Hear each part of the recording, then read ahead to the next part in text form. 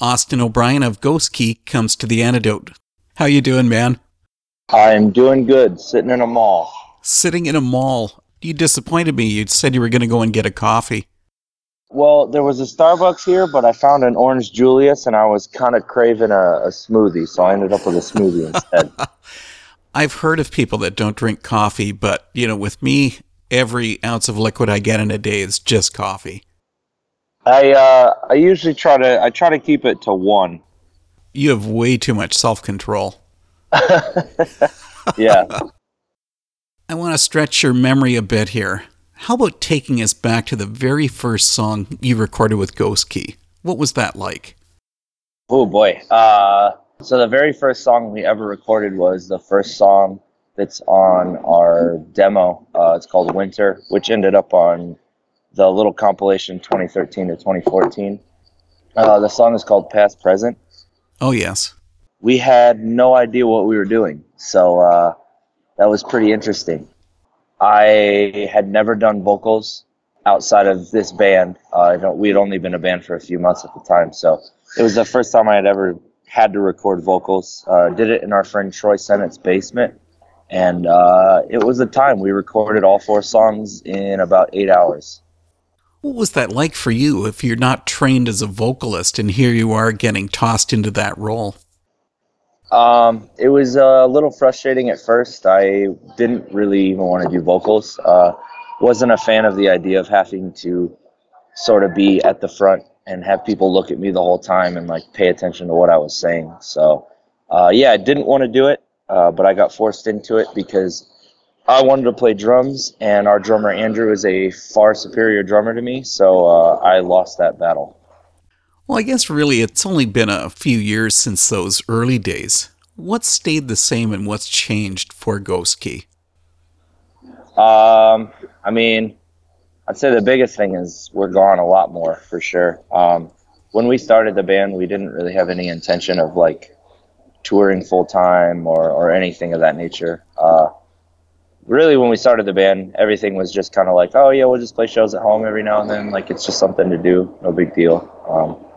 We did our first tour and we got hungry, and so yeah, I'd say the biggest thing that's changed is we've gone from doing 1 or 2 week tours a year to at this point I think we're gone almost as much as we're home. And Ghost Key's really been on some pretty incredible tours. 2016 you were out with Beartooth, and right now you're touring with Silent Planet. This is just your day off. But have you ever had a tour where Ghost Key just didn't mesh with the other artists?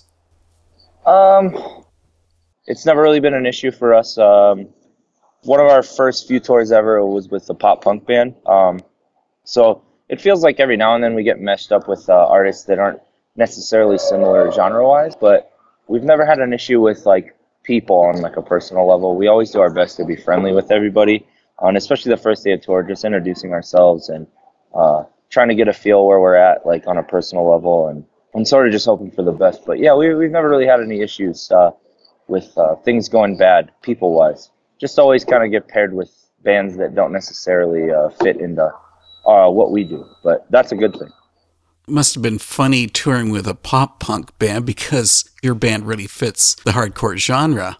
But the unusual part of Ghost Key is, I guess it's the emotions that come through in your music.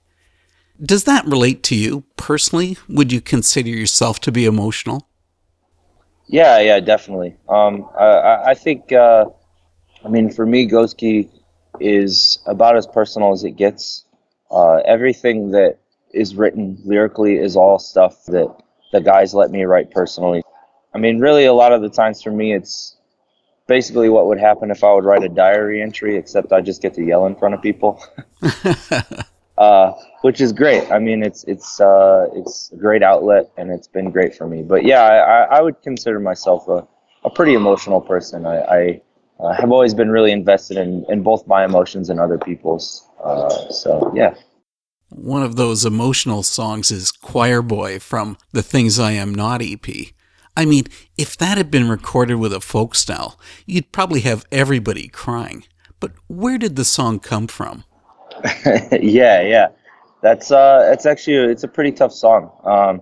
So that song is all based on the last few minutes that I had with my grandmother. She passed away when I was about 13 or 14 years old.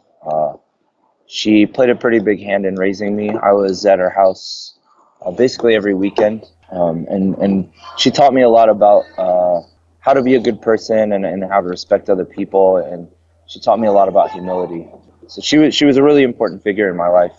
Losing her was like a really tough thing for me to deal with as a young kid, and to this day it still is. I know how much she was excited to see me grow as a person, and she was really invested in the idea that someday I was going to be a musician. She knew that that's what I had always wanted to do, and so the title of the song actually comes one of the last few conversations we ever had. She just kind of smiled at me and she told me, I always thought you'd be a preacher, but I think that one day you're just going to be a choir boy. And and it was one of the sweetest things she ever said to me, and it really stuck with me. And here I am, almost 10, 11 years later, and I mean, she couldn't have been more right. That's basically who she was to her core. She was always right. A choir boy, but maybe not quite in the sense that she was thinking of. Yeah. It's funny. I was a choir boy from 5th grade to my senior year of high school. I was in choir, so she wasn't all that off the mark. So there, you finally admitted that you do have a singing background. I do. I'm pretty proud of it too. The guy that taught me from 5th grade to senior year, he was a pretty influential figure. So, Ghost Key has bounced around between a couple of labels, but now you're signed with In Vogue Records. Has the band had trouble finding a good fit with a label? No, I wouldn't say we had trouble. I was really excited when we signed to No Sleep, and I'm still excited that we got to release a record with them. I love everything that Chris has ever done, and some of the records that came out on No Sleep were some of my favorite records of all time and still are.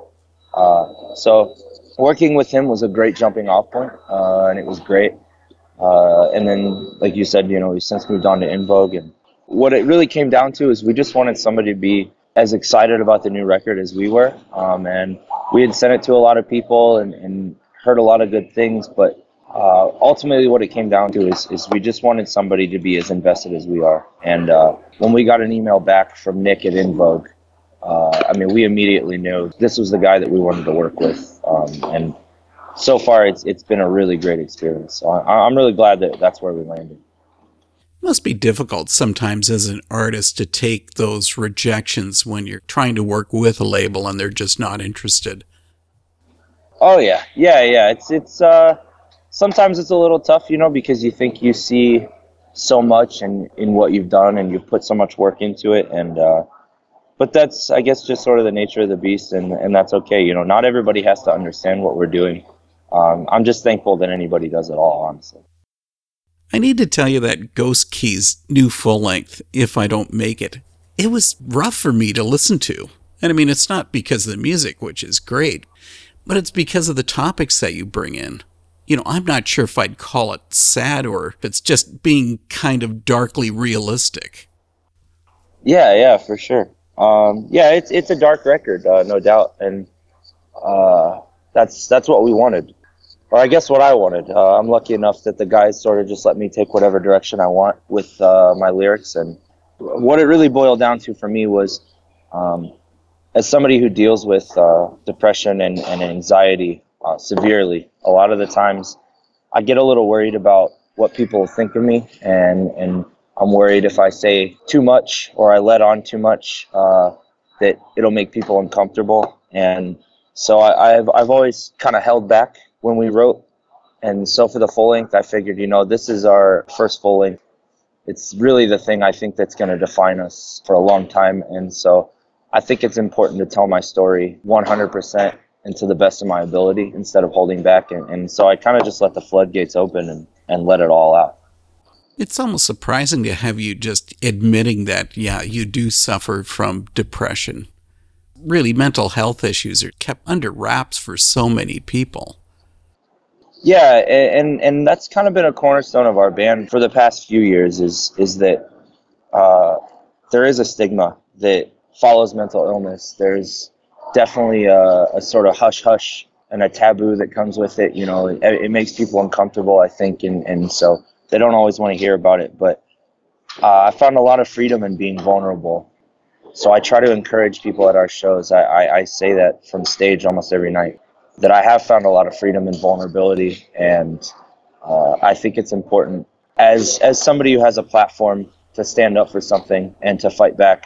And if I can try to help destroy that stigma, I think that's a battle I definitely want to fight. I do know that sometimes that can make other people uncomfortable. You know, everybody always asks you how you are, and they're just expecting, well, I'm fine. I used to have a neighbor years ago. She had some mental health issues, and you ask her how she was, and she's going to go into detail and tell you about that. And at first I did find that uncomfortable, but then you just think, you know what, I asked the question, and I deserve to get the real answer. Is that just people being artificial? I think, you know, I've actually asked myself that question a lot of the times because I've heard it a million times, you know, how are you? But I don't necessarily think it's people being artificial. I think they do genuinely care, but I think that they're so used to getting that artificial answer that when they get the real one, it comes as a little bit of a shock. With If I Don't Make It being so personal, did that make it a struggle for you to write? Yeah, absolutely. It was definitely tough. I spent the better part of a year trying to decide exactly what I wanted to say and how I wanted to say it. But I think the hardest part of the entire record was when I started to have to explain it. We got into the studio and sat down with our producer. His name's Chris Galvez. He's the one that did the whole record. And to really try to understand what I was trying to say and to make sure it was as poignant and as visceral, which is a word he likes to use a lot, as possible, and to make sure that I'm painting the best picture that I can. We would sit down and he would ask me questions about specific lines or specific feelings that I was trying to invoke. And I think that was the toughest part, but also it was really liberating because I finally got to talk about it, not just write about it. And it was really awesome to be able to explain in great detail what some of the things that I was talking about meant. It's interesting that you're on tour with Silent Planet because their last album, Everything Was Sound, covers some mental health issues also. Yeah, it's a great tour for us, honestly. Everything Was Sound is one of my favorite records I've heard in a long time. I've been telling people this for a while now, that they gave me the same feeling that I got when I fell in love with Under Oath, and I think that's because I recognize how real their music is. But I'm really excited to be on tour because of the things that they talk about there in the record and how close they are to my heart. And Garrett and I mean, we're only just a few days in, have already had some really, really good talks about those topics. So it's very cool and very humbling, honestly. Your previous release, The Things I Am Not, included flowers in the cover art.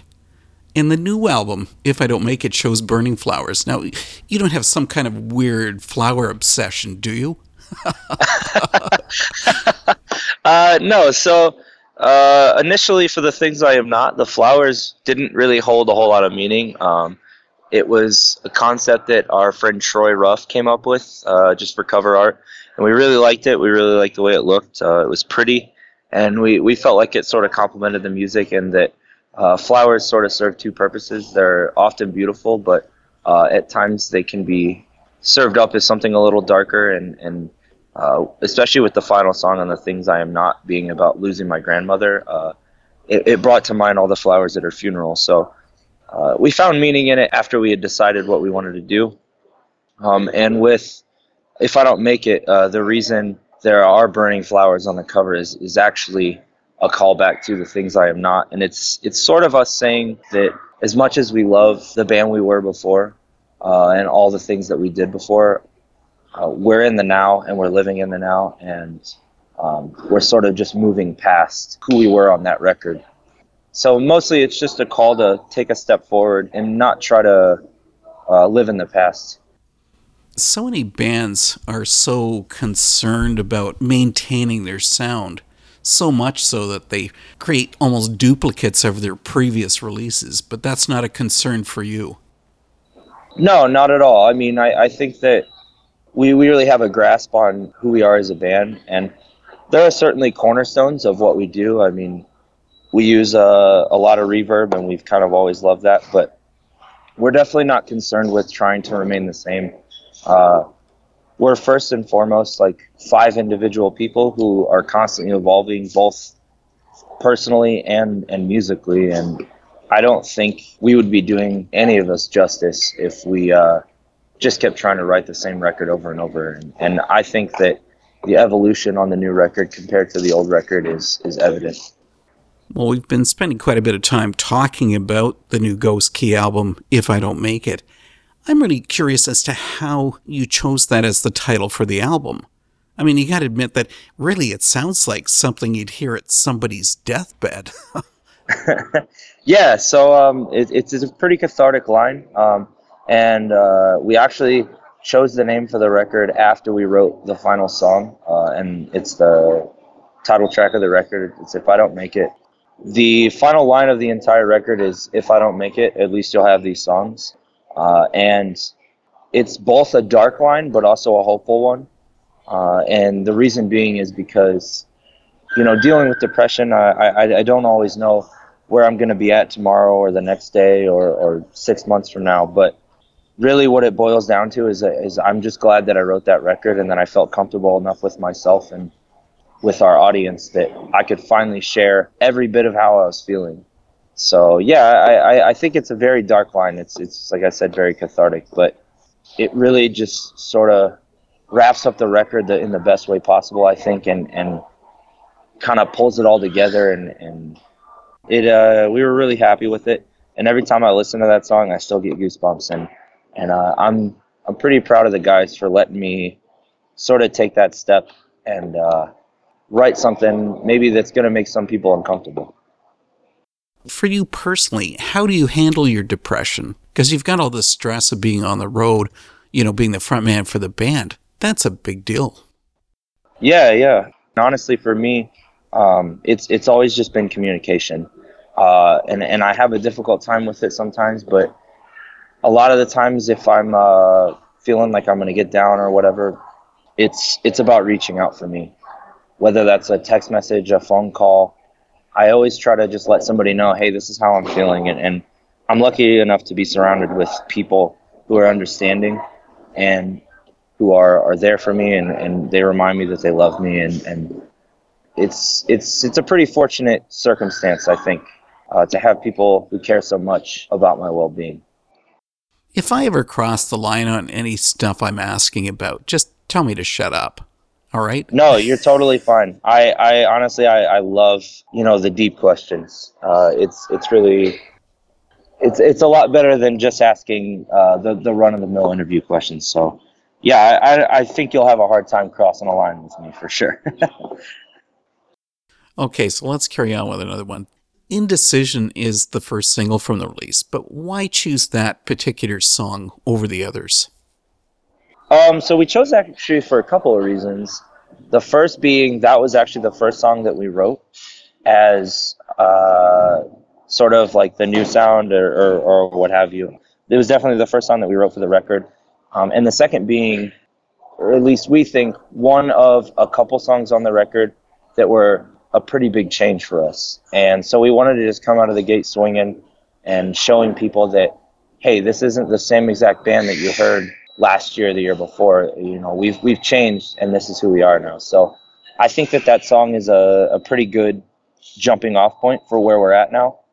And then moving forward, as you hear the rest of the record, I think it makes sense.